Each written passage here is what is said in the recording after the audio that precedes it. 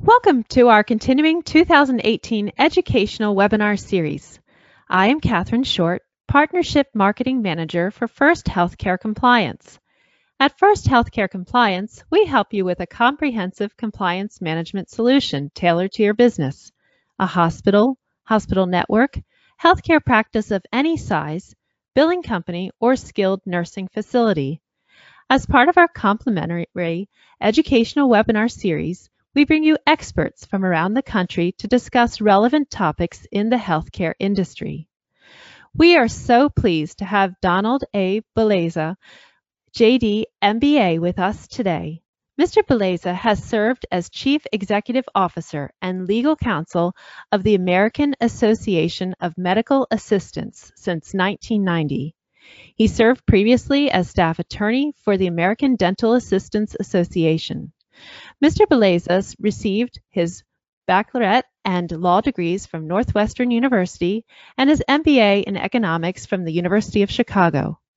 He earned his Certified Association Executive designation from the American Society of Association Executives in 1985. Mr. Belleza led the CMA of AAMA certification program to accreditation by the National Commission for Certifying Agencies in 2006 and to reaccreditation in 2011 and 2016.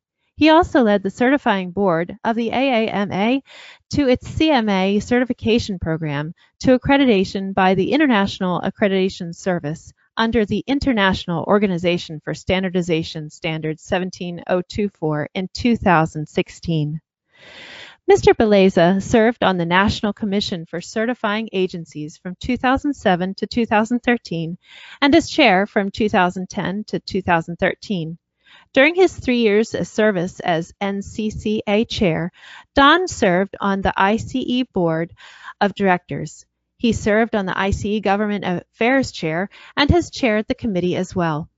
In 2013 and 14, Mr. Belleza served as chair of the Task Force on Administrative Standards as part of the revision of the NCCH standards.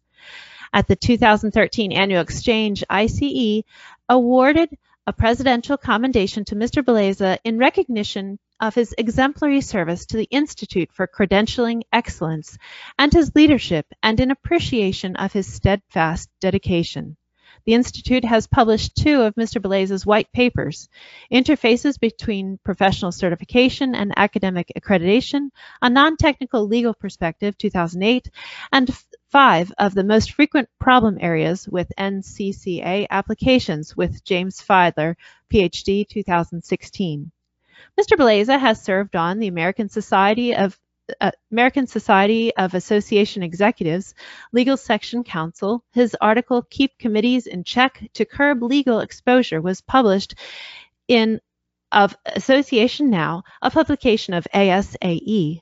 Mr. Belleza has given presentations on association law, the Supreme Court's decision in the New Haven firefighters' reverse discrimination case, the American with Disabilities Act, and the accommodations requirements for test takers with disabilities, the 2016 NCCA standards, and the most frequent problem areas with NCCA applications. He has given these and other presentations for 2 Chicago annual law symposia of the American Society of Association Executives, the Institute for Credentialing Excellence, and the Association for Test Publishers, the Chicago Bar Association, Federation of Associations of Regulatory Boards, the National Council of State Boards of Nursing, the Academy of Nutrition and Dietetics, and the Health Professions Network. Mr. Belleza has taught evening courses in constitutional law, comparative government, international human rights, and association management at DePaul University Graduate School of Business and Trinity International University. A copy of the handout, an article written by Mr. Belleza, is available for download on the control panel. Feel free to submit questions into the question box of your control panel during the presentation. We will address questions at the conclusion of the presentation. Your PACOM and PMI CEU certificates will be emailed to you following the broadcast.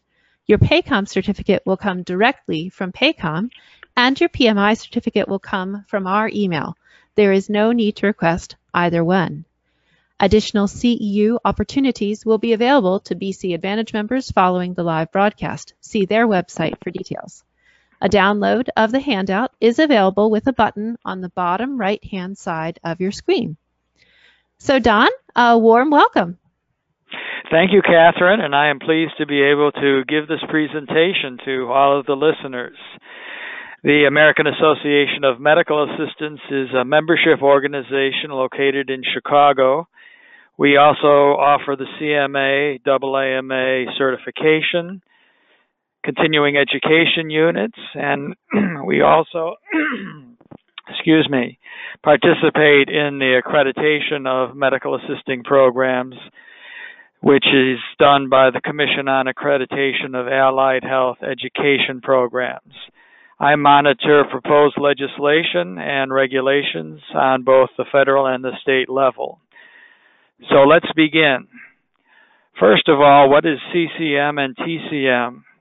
These are Medicare programs, and CCM stands for Chronic Care Management, and Transitional Care Management is TCM.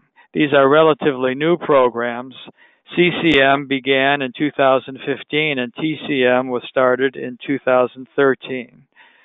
The purpose of these programs was to provide reimbursement for services that are not included within standard Medicare coverage. Keep in mind that these programs are only available for individuals who are covered by fee-for-service Medicare, also known as Original Medicare. Let's look first at the eligibility for CCM, which Medicare recipients can receive benefits under this program. According to the law, Medicare recipients who have 2 or more chronic conditions expected to last at least 12 months or until the patient's death that place the patient at significant risk of death, acute exacerbation or decompensation or functional decline are eligible for CCM benefits. This is important to know because there are some individuals who might meet these qualifications. However, if they are not part of the original Medicare program, then they would not be eligible for chronic care management services. Let's look at the eligibility for transitional care management. Medicare recipients who are being discharged from an inpatient setting and are returning home or to an assisted living or similar facility are eligible for TCM benefits. The beneficiary has medical and/or psychological problems that require moderate or high complexity medical decision making. That is a second condition, a requirement for a Medicare recipient to be eligible for TCM services. The TCM is a 30-day program. It begins on the day that the patient is discharged from an inpatient setting, and it runs for the next 29 days. One of the requirements of the program is that the healthcare provider who offers TCM services must take responsibility for the patient's care, and that's all aspects of care. This really is beneficial for the patient because rather than having several different providers and institutions and services competing with each other potentially, there is one healthcare provider that is responsible for knowing what the patient is receiving and making sure that there are no contradictions or services that are working against each other. Let's look now at the limitations. For both TCM and CCM, there is only one provider that is allowed to bill for CCM or TCM services in a calendar month. I want to mention, too, that during this session, I'm just going to be focusing on individual providers, not institutional providers. But keep in mind that institutional providers are also permitted to provide services under both CCM and TCM. But only one provider is allowed to bill for services in a calendar month. It's also not permissible for both CCM and TCM services to be billed during the same month. In other words, the beneficiary, the patient, can only receive services and the provider can be reimbursed from one provider during a particular calendar month. Now, the identity of the provider can change from month to month, but within the month, there is only one provider that can be reimbursed for CCM and TCM services. Let's look now at who eligible providers are under these programs. Once again, I'm going to be focusing just on individual providers, not institutional providers. So eligible providers, according to the law, are physicians and non-physician practitioners. Now, just as a note, the preferred way to refer to these, what used to be known as mid-level providers, is now non-physician practitioners. So let's look at how the CMS guidelines define these categories. First of all, physicians are MDs or DOs, namely allopathic or osteopathic physicians of any specialty. Although it should be mentioned that most commonly a primary care physician will be the individual that is providing CCM or TCM services. However, that is not a strict requirement. A specialist is permitted to provide these services if all the other requirements are met. Then we go into the category of non-physician practitioners. And we have here three categories of advanced practice registered nurses, namely nurse practitioners, physician assistants, clinical nurse specialists, and certified nurse midwives. So these individuals, these four non-physician practitioners, in addition to physicians, are permitted to provide services under both CCM and TCM. Let's look now at what services can be provided and reimbursed under chronic care management. First of all, there has to be a comprehensive electronic care plan that is developed and overseen by the provider who is providing these services. This is a significant advantage to patients because it's clearly spelled out what the care plan is, and all parties that may have some contact with the patient will know what the plan is. So this minimizes the possibility of any contradictory orders being given by different healthcare providers. Secondly, the provider who is overseeing the CCM services must coordinate and share patient health information within and outside the practice. This again allows all parties that are providing care to the patient to know what other parties are doing and lessens the likelihood that the patient could be harmed because of contradictions in the care that is provided. Another important element of CCM services is that the patient has 24/7 access to care and health information. With patients who are meeting the requirements of CCM, it's necessary that they be able to have very quick access in case an emergency arises or even if questions arise. And finally, the provider who is offering the CCM services to the Medicare beneficiary must make sure that the patient is also receiving preventive care, not just care that is addressing a particular situation. So these are examples of the CCM services that are covered under this Medicare CCM program. I also want to mention that with the prevalence of the electronic health record, it has become much easier for providers to communicate with each other and with patients. And this, I think, really increases the health of our nation. Let's look at the CPT code that covers CCM, and that would be 99490. Here are the requirements in order for the provider to bill this code and to receive reimbursement. First of all, at least 20 minutes of CCM services per month must be provided by the physician or the NPP or clinical staff. And that's an important point, or clinical staff who are functioning under the provider's direction and authority. Now, the key question is, who are clinical staff?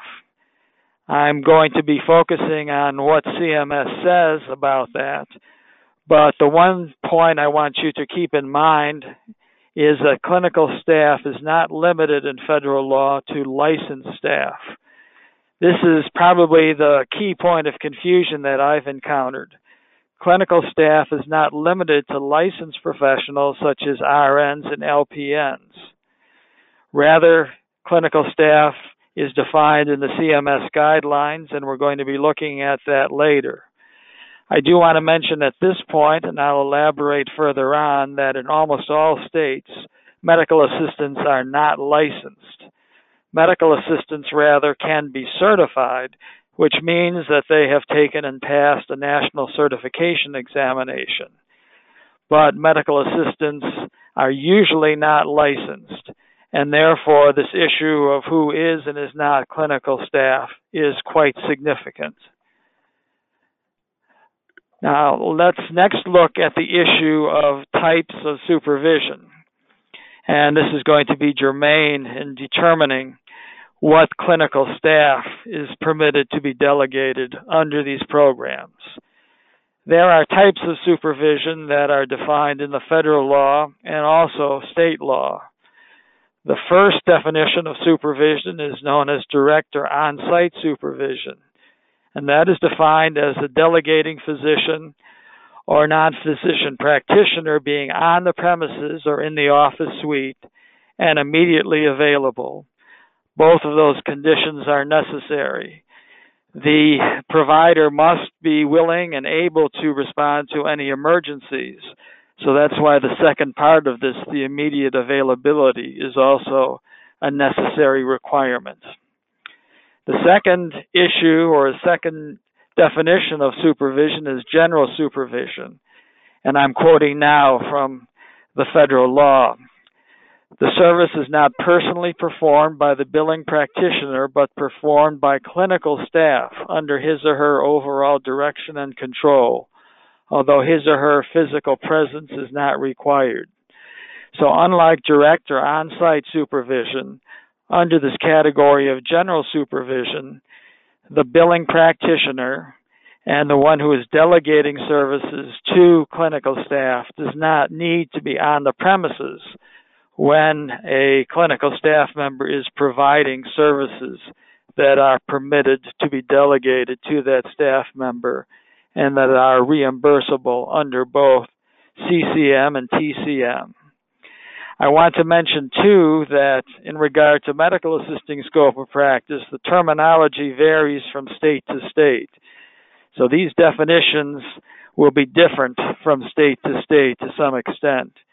There are also other categories of supervision for medical assistants. One category that I don't mention here is what can be called over-the-shoulder supervision, which means that the delegating physician or non-physician practitioner is not only on the premises, but is actually in the same room in which the medical assistant is providing a service or performing a task.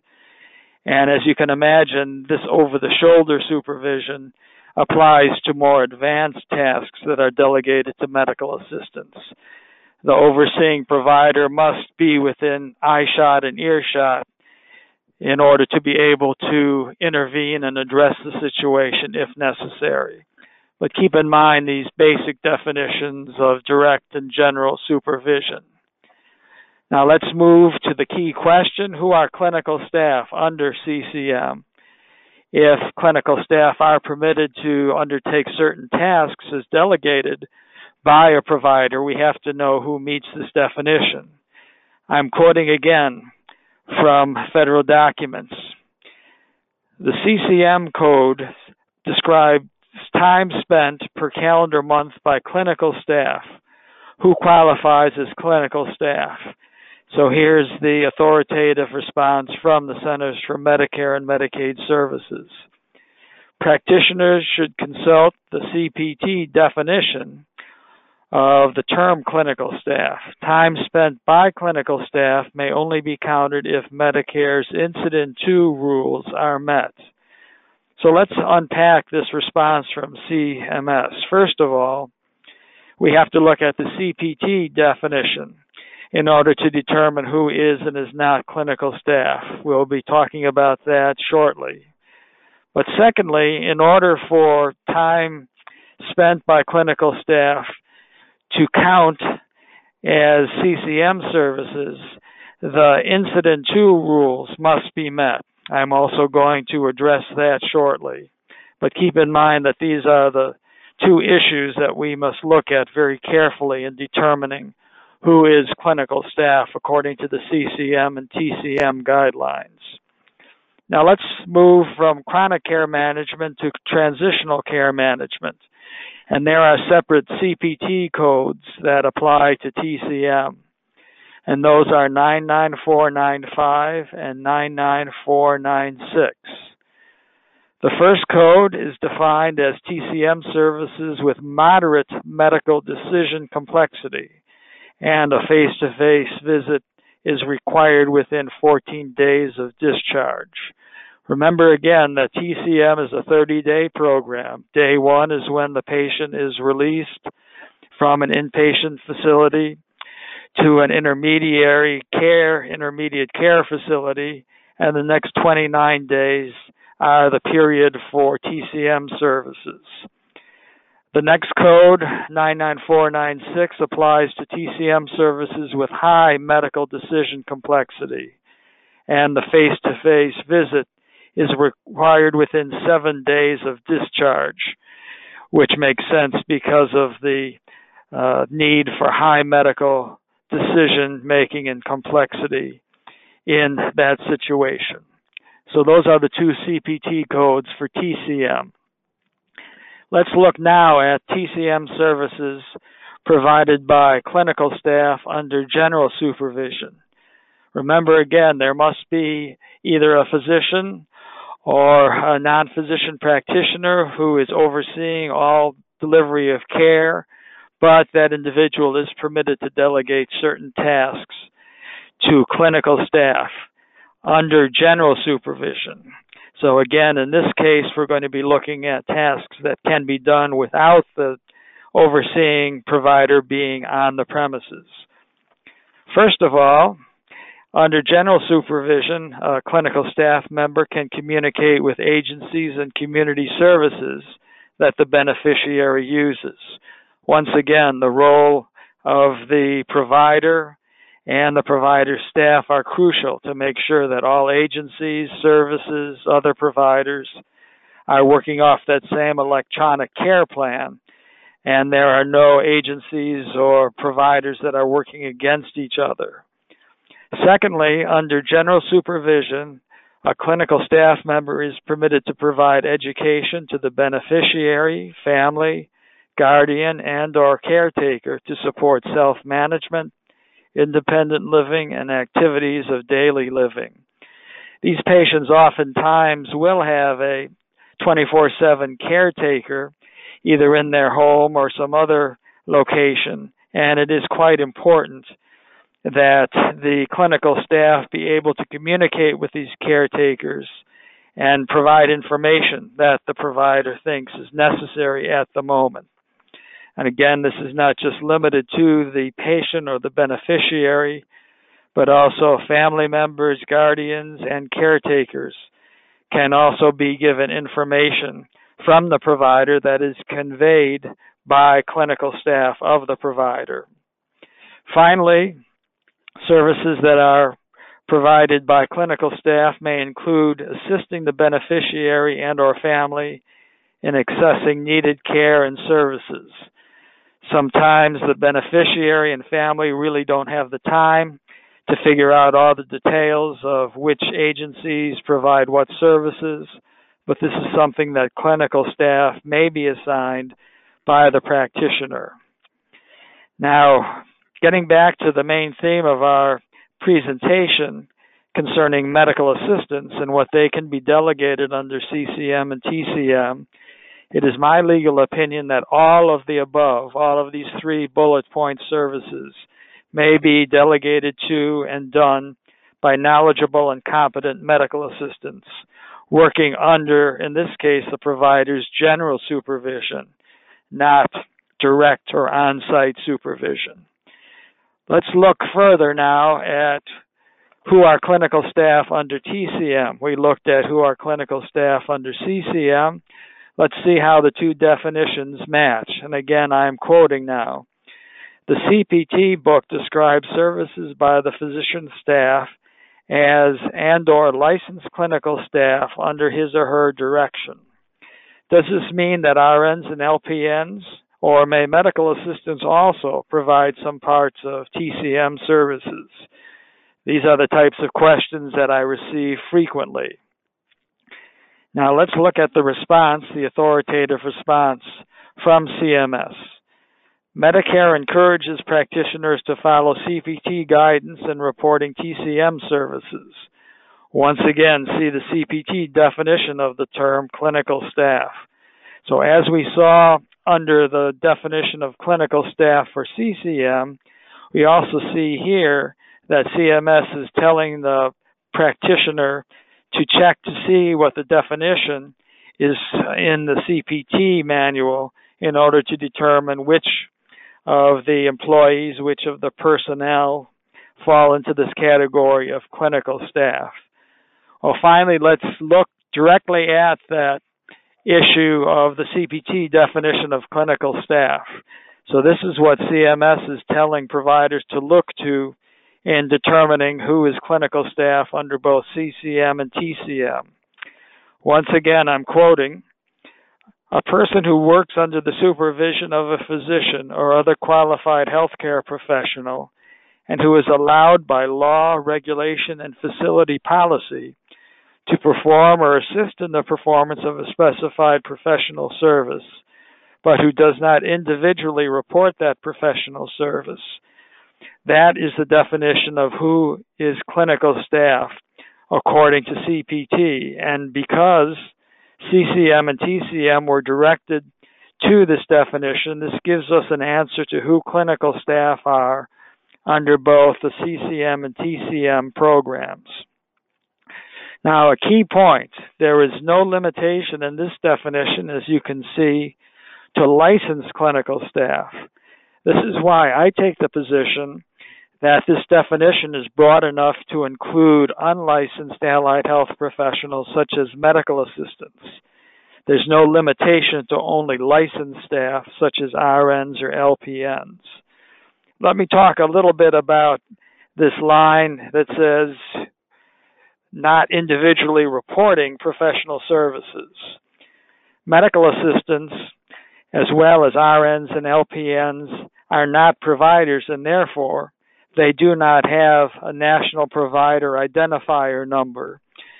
Some of you may be familiar with the NPI system, and that providers such as the physicians that we've been discussing, as well as physician assistants, nurse practitioners, and other advanced practice registered nurses, will have NPI numbers so that they will be able to report directly to CMS in order to obtain reimbursement. But staff who are not providers, such as RNs, LPNs, and medical assistants, do not have NPI numbers and do not individually report professional services. Rather, their services are billed as incident to the services of the delegating licensed provider. Let's look now at incident to. What does that mean, and what are the requirements for CCM and TCM? Once again, I'm quoting, "The practitioner must meet the incident to requirements described in Chapter 15, Section 60 of the Medicare Benefits Policy Manual." Now let's look at that section.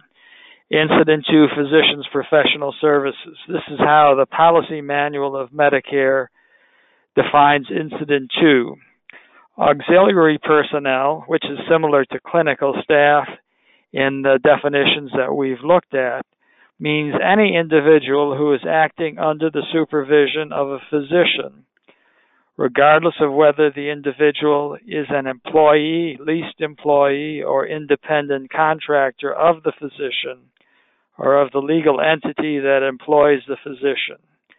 This is important because sometimes I receive questions as to whether a clinical staffer, such as a medical assistant, meets this definition of an auxiliary professional who's working incident to that of a physician or a non-physician practitioner if the employer of the medical assistant is not actually the provider himself or herself, but rather is an employer of the clinic or of a hospital or of some other entity.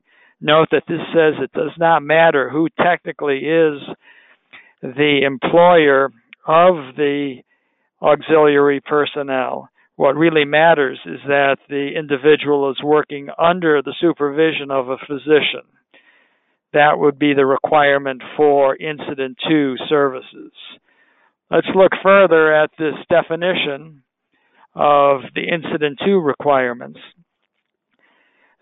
So CMS says, thus where a physician supervises auxiliary personnel to assist him or her in rendering services to patients and includes the charges for their services in his or her own bills, the services of such personnel are considered incident to the physician's service if, so here's the key point, if there is a physician's service rendered to which the services of such personnel are an incidental part.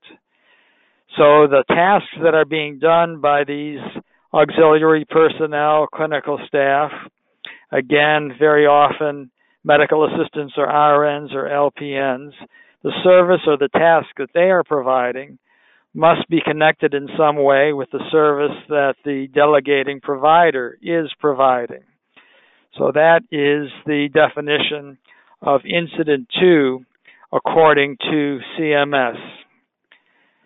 At this point, I'd like to move over to some definitions of medical assistants.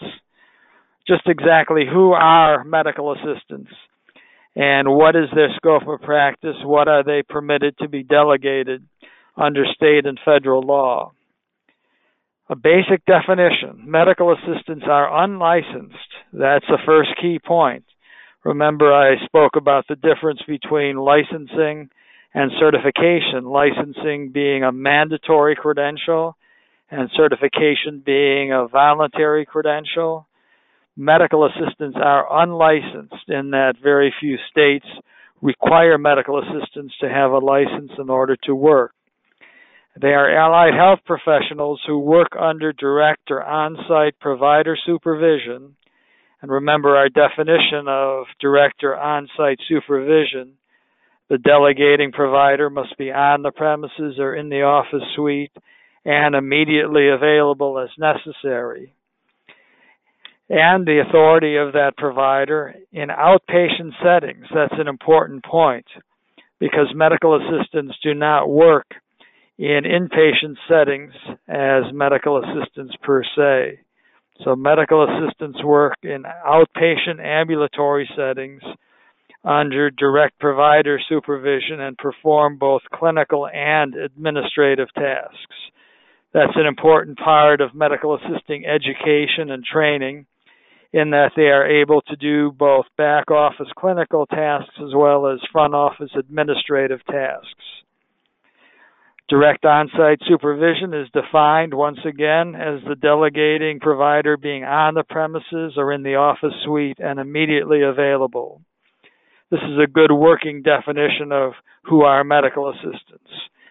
Let's look a little bit more specifically at what tasks are delegable to medical assistants and what tasks they typically perform.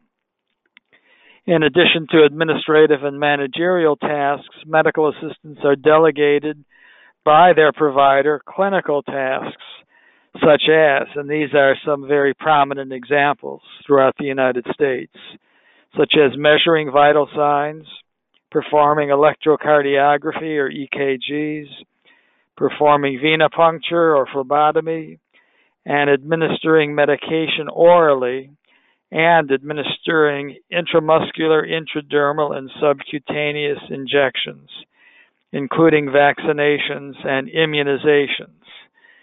Now, these clinical tasks, once again, are done under direct on-site provider supervision. It's my opinion that some of these tasks that are very basic and do not pose any threat to a patient, such as measuring vital signs or collecting non-invasive specimens, such as urine and sputum, would not require the on-site presence of the delegating provider because of the non-potentially patient-jeopardizing nature of those tasks.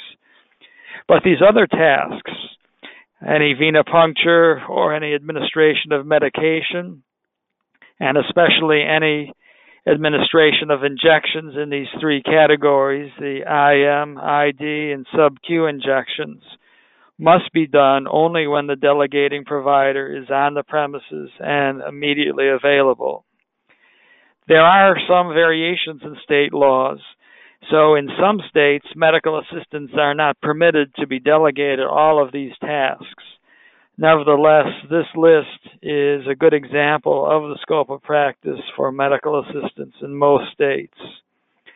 Another comment that I have at this point, it is often a good idea for the delegating provider to verify the dosage and identity of an injectable substance before it is administered by the medical assistant, because of any substantial likelihood of harm to a patient if the injectable substance is a controlled substance or of a nature that there could be harm done to the patient if the wrong injectable substance is drawn up or prepared and administered. I do recommend as a best practice that the delegating provider or another licensed professional verify the dosage and identity of the injectable substance before it is injected by the medical assistant. In terms of state law, you are free to email me at any time. I'll be providing my email address again at the end of this presentation, and I'll be happy to answer any of your questions about state scope of practice for medical assistants. Let's look at some points of clarification.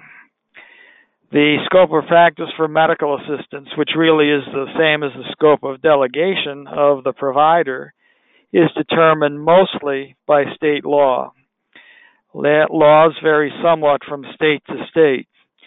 I indicate mostly by state law because there are some federal laws that will impact the scope of practice of medical assistants, and I'll address those shortly.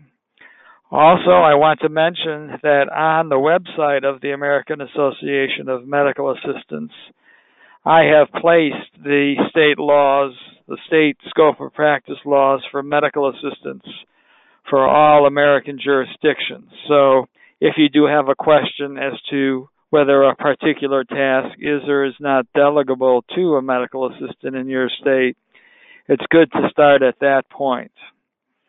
Now, what are some exceptions to the statement that the scope of practice is determined by state law? I do need to mention at this point that there was an act passed by Congress that would require, in order for providers to receive reimbursement under a special program, for medical assistants who were entering orders into the computerized provider order entry system at the direction of the provider, that they have to be credentialed in order for the provider to meet the requirements of these federal programs. And there are two federal programs. One is the Medicare Electronic Health Record Incentive Program, and the second is the Medicaid Electronic Health Record Incentive Program. According to the meaningful use provisions of those programs, the only individuals who are permitted to enter orders into the computerized provider order entry system and have that entry counted as meeting the requirement of the federal law were either licensed healthcare professionals. Once again, that could be anyone from a physician to a nurse practitioner or a physician assistant or an RN or an LPN, or credentialed medical assistants. Those are the only two categories that are recognized in CMS regulations as meeting the requirement of meaningful use, which is defined as a certain percentage of orders in three categories. Category 1, medication or prescription orders. Category 2, laboratory orders. And Category 3, diagnostic imaging orders. A certain percentage in each of those three categories must be entered by either licensed healthcare professionals or credentialed medical assistants in order for the provider to meet the requirement and to receive an incentive payment from CMS in addition to the standard reimbursement that is received under Medicare or Medicaid. I do need to mention that legislation enacted by Congress has phased out the Medicare program. However, it has been rolled over into other programs, and the Medicaid incentive program is still in effect through 2021. So it's important to realize that this is one area in which federal law has established requirements in addition to state law concerning the medical assisting scope of practice. Next point, once again, medical assistants do not work clinically in inpatient settings as medical assistants per se, such as in assisted living facilities, hospitals, hospices, correctional institutions, any inpatient setting. Medical assistants do not work clinically. They can work administratively, but they cannot work clinically unless they meet the requirements and become certified nursing assistants or medication aides. But medical assistants as medical assistants per se do not work in these inpatient settings. Let's look a little bit about the credentialing for medical assistants. Once again, we're talking about certifications, which are voluntary national credentials, not mandatory state credentials, because mandatory state credentials would fall into the category of licenses. So we're looking at certification, voluntary national credentials. The CMA AAMA credential is awarded by the American Association of Medical Assistants by its certifying board. And just to point out some distinctives of the CMA AAMA credential, it is the only medical assisting credential that is accredited by both the National Commission for Certifying Agencies and is accredited under international standard ISO 17024. Now, these two bodies, the NCCA and ISO, are bodies that accredit certifying bodies. In other words, for a certification program to show that it is meeting the most current psychometric standards and is also complying with all legal requirements, a certifying body such as the certifying board of the AAMA, may submit a requirement or a proposal to these two agencies indicating that it meets all of the standards of high-quality certification program. So the CMA AAMA credential is the only medical assisting credential that is accredited by both of these bodies. Let's look a little bit more about the CMA AAMA credential. Another distinctive, I should mention too that there are probably 8 or 9 medical assisting credentials in the United States other than the CMA AAMA. So it's important to understand what the requirements are of each of these credentials, the eligibility pathways, and what is tested on these various medical assisting examinations.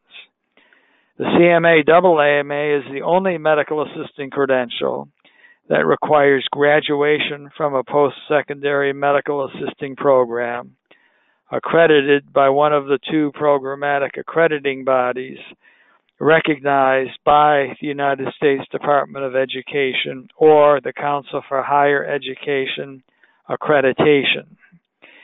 I should point out that other medical assisting credentials do not require graduation from a medical assisting program. They will allow other eligibility pathways, such as a certain number of years of work experience or a combination of work experience and completion of a non-programmatically accredited medical assisting program.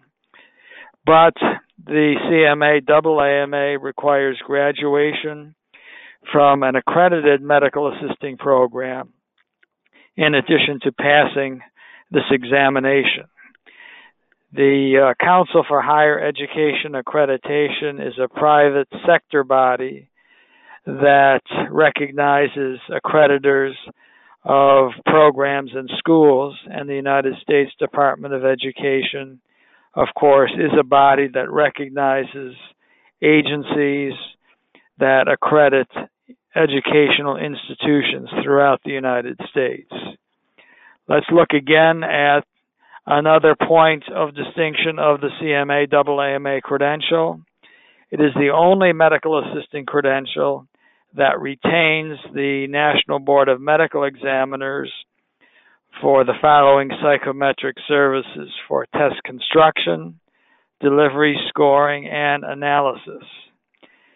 The NBME also is the provider of psychometric services for the United States Medical Licensing Examination. That is the test that all medical school graduates must pass in order to become licensed as a physician in any state. And there are several physician specialty examinations that also use the National Board of Medical Examiners to develop and administer and analyze their examination. Because of the high level of testing and measurement services provided by NBME, we take the position that the CMA AAMA is a very psychometrically sound and legally defensible credential for medical assistants. Let's get back to the issue of scope of practice limitations. And it's important to know what the limitations are, because as we talk about providers delegating certain tasks to clinical staff, such as medical assistants, we have to understand what tasks would be non-delegable by providers to medical assistants as being beyond their scope of practice. Medical assistants may not be delegated tasks that constitute the practice of medicine or require the knowledge and skill of a physician or a non-physician practitioner. Also, medical assistants may not be delegated any tasks that are restricted in state law to other health professionals. Some examples of that might be acupuncture. Most states have a licensing system for acupuncture in that they require acupuncturists to have a certain education and to pass an examination in order to be licensed and in order to practice acupuncture. Another example is physical therapy. Physical therapists are licensed in all states. So the point here is that a provider would not be permitted under the law to delegate to a medical assistant a task that is restricted in the law to other professionals. That would be a violation of the Medical Practice Act if it is a physician who is delegating, and could also put the medical assistant in jeopardy of being accused of practicing the profession, whether it be physical therapy, nursing, acupuncture, whatever, without a license.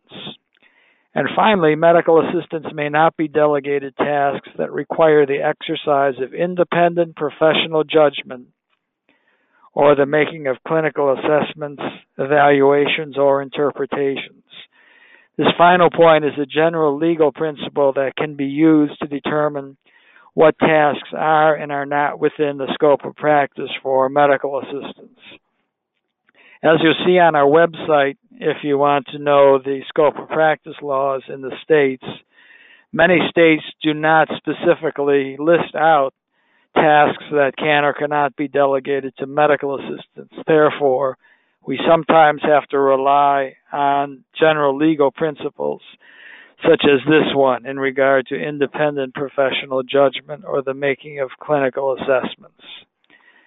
Now let's look at CCM and TCM tasks delegable to medical assistants. So we're coming full cycle back to what providers may and may not delegate to clinical staff or auxiliary personnel, which would include medical assistants. My legal opinion is that medical assistants may be delegated tasks incident to the services of a physician or a non-physician practitioner that do not require the making of clinical assessments or evaluations. That is beyond the scope of medical assistants to be expected to make independent clinical assessments or evaluations. These tasks that are delegable to medical assistants would include the verbatim conveying of information from and receiving of information for the delegating provider. These tasks also include certain types of patient education. So my position is that the conveying of information or receiving of information verbatim can be delegated by a provider to a knowledgeable and competent medical assistant. And also some of those patient education tasks that we talked about before under both CCM and TCM, I believe can be delegated to competent medical assistants. Sometimes there's a question of what is and is not patient education. I come back to the legal principle that I enunciated in the previous slide, namely that medical assistants in doing patient education or any tasks must not be required to exercise independent professional judgment or to make any sort of clinical assessment or evaluation. So patient education that is just conveying information that has been approved by the provider is delegable to medical assistants. If the medical assistant, however, is asked a question that requires the exercise of judgment or the making of clinical evaluations, the medical assistant at that point should indicate that those questions would have to be answered by the overseeing provider or some other licensed healthcare professional in the practice. As we're wrapping up here, I do want to mention again that if you want to see the state scope of practice laws, go to our website, which is listed here, and click below State Scope of Practice Laws on the left side of the home page near the bottom, and you'll see a listing of states, and you'll be able to find the relevant laws for medical assisting scope of practice and provider delegation to medical assistants on this page. In some cases, the laws will be fairly straightforward. In some cases, they may be a bit ambiguous. So in that case, I am happy to answer any questions about medical assisting scope of practice under state or federal law. And my email address is listed here, my first initial and last name, dbolesa at aama-ntl.org. So feel free to email any questions about scope of practice. I also want to mention that articles that I've written on public policy issues are also available on our website at aama-ntl.org. On the top ribbon, you will see an entry for CMA Today articles. If you click on that, you'll receive a drop-down menu, and one of the options is Public Affairs articles. If you click on that, you will see all the articles I have written for our bi-monthly journal since 2005 on a whole array of issues, including the one I've been talking about today on what can and cannot be delegated to medical assistants under the Medicare, CCM, and TCM programs. I think at this point I will stop, and if there are any questions that you may have, Catherine, feel free to pose them to me at this point in time. Well, thank you so much, Don. This was a really great presentation, and I do have a few questions. So the first one I had was, you mentioned that certain CCM and TCM tasks may be delegated to clinical staff. So may these tasks also be delegated to non-clinical staff? That's a very good question, and actually in the CMS documents there's a specific statement that non-clinical tasks or non-clinical staff may not be delegated these various tasks that I've discussed throughout this presentation. So you may ask, who are non-clinical staff? That would include individuals such as receptionists, billing and coding personnel, any front office staff that really are not necessarily familiar with some of the clinical issues. So CMS is very specific to say that non-clinical staff may not be assigned these tasks under CCM and TCM that I've been talking about. Okay, great. And then I have another question here. What type of patient education are licensed providers permitted to delegate to medical assistants? Yes. Now, to elaborate on what I mentioned near the end of the talk, the type of patient education has to be material that is reviewed and approved by the provider.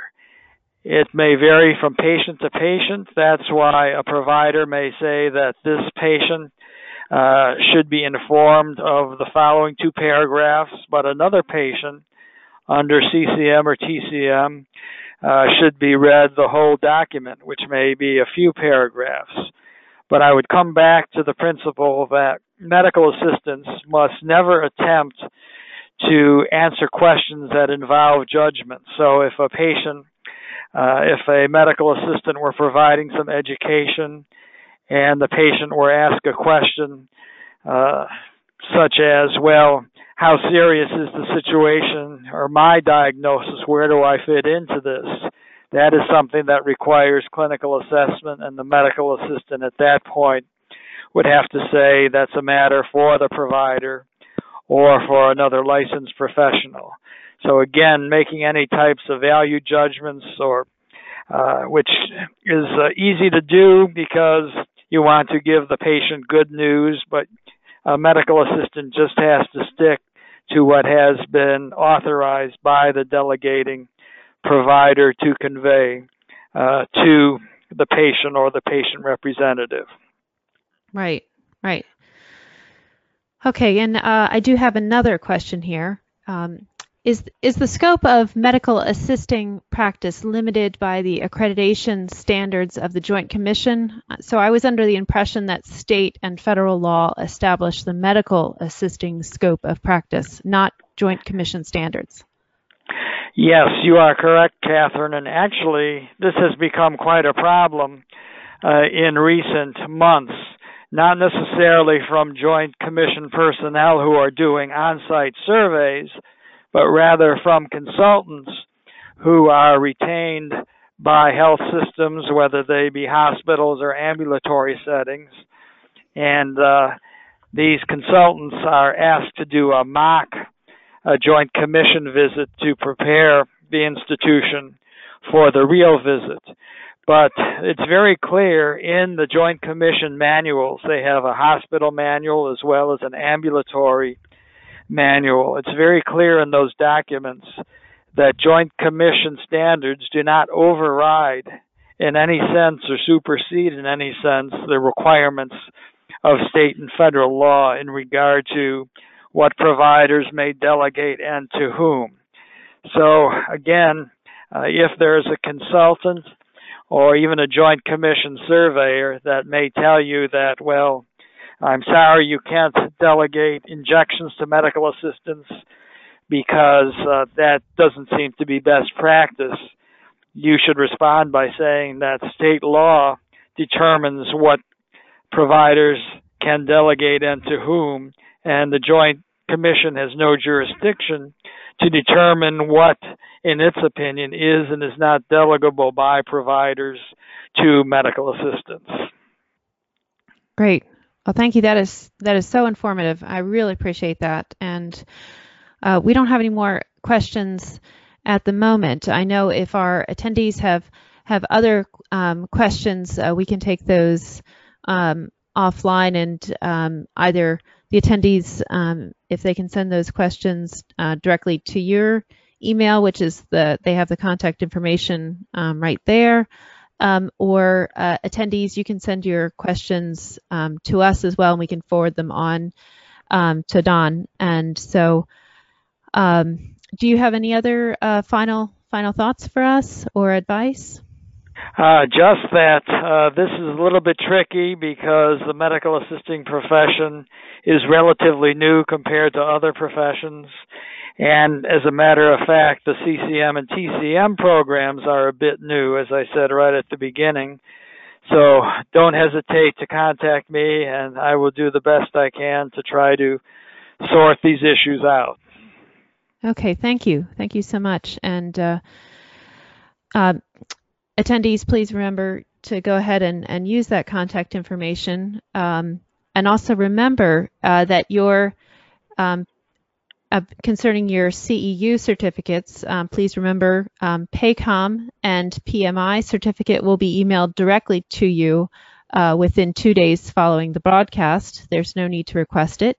You can also register for any future webinars. You can request a demo of our compliance solution on our website at firsthcc.com. You can call us at 888-543-4778. And thank you for joining us.